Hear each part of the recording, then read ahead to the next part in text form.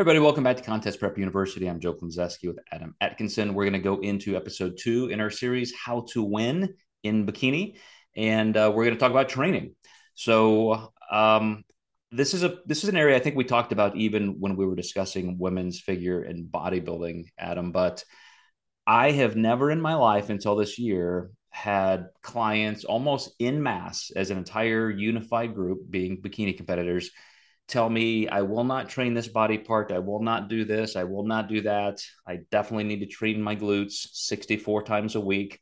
And it's all to try to mechanically engineer, or I should say biologically engineer, a certain look. And of course, as a health scientist with a pretty heavy background in biology, I come down to genetics. And then in my physical therapy, physical medicine background, I always think of orthopedics, symmetry in terms of mechanical pull, joint tension, joint balance. And it just makes me cringe to hear people avoiding entire kinetic movement chains or body parts just for the sake of that aesthetic, knowing that orthopedically they could be really creating some imbalances. But all of that said, when you sit down with a brand new bikini competitor and you are trusted with training as well as nutrition and prep, where do you start and where does your brain go in outlining that programming? Yeah, really depends on the body of the person. We're trying to create some very aesthetic ratios between the delts and the glutes, trying to kind of make those flow and match well. Um, Nothing really looks better than big delts, small waist, big glutes, and just kind of some average or you know nothing that stands out on the legs, nothing that stands out on the arms. So this tends to be a little easier when you're only focusing on a few things. If you don't have to train your legs a ton, if you actually have the leg volume, you can train legs every 10 to 14 days. You're getting enough stimulation likely from doing some of your glute movements too. So I find you sometimes don't have to have that very specific leg day all the time where you can do some hip thrusts, get some leg engagement, and then move into some shoulders, kind of doing vacuums to keep the waist small. So that's it. Bikini training is a little more simple, I think, because the pot's not divided by so many muscle groups. But like you said, there are some mechanical and functional advantages to, maybe not being afraid to train some chest here to get some anterior delt, as long as they're able to.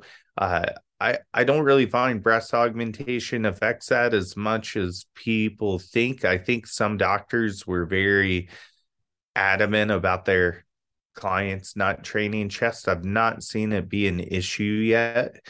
So if I can talk them into doing a little bit of chest, it doesn't seem to be a bad thing at all. You make two really good points. And one is, even though we're comparing these different divisions, I think there really is a solid through line in terms of the different types of symmetry you're looking for. So you said, delts, small waist, glutes. If you keep that in mind as almost, if you create a little graph or a little stick figure with force vectors and so forth versus figure where you need that, but now, okay, we still need to see your lat, volume and your quads and so forth. And then, of course, there's bodybuilding. So that is a good differentiation. You also say something that I think makes me more effective at arguing against the point I made myself, which is for perfect symmetry and balance. There is nothing that says you have to train every single body part, every single movement with equal veracity and intensity and strength application. It's just, you don't have to. There's no other athletic sport that requires that. If you're a football player, rugby player, tennis player, you need different things. And there is to be expected some asymmetry in that approach. So I agree with you. As long as you're doing something functional to make sure you keep athletic balance of some sort, from flexibility and strength and mobility, and then you can approach some of those more specialized areas like delts, glutes, and abs, and so forth. So that was a really good point on your part. Yeah, it's one of the funner divisions to train for, I think, too. I really like the look.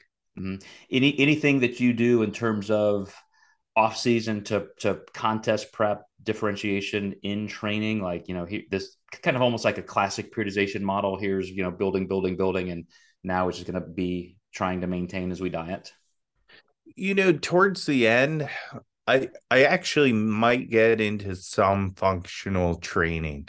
Just if they're starting to get to some higher cardio, I know we're not going to build. So I would dare do something a little CrossFit-esque in a way, maybe with more bodybuilding type movements, or some barbell complexes. I think that that can work really well in the bikini setting and just really get the heart rate up, get them off of the treadmill or elliptical or bike or whatever their choice of cardio is, especially once it starts getting higher. And yeah, just really just dividing that overall volume and load to be a little bit lower for recovery.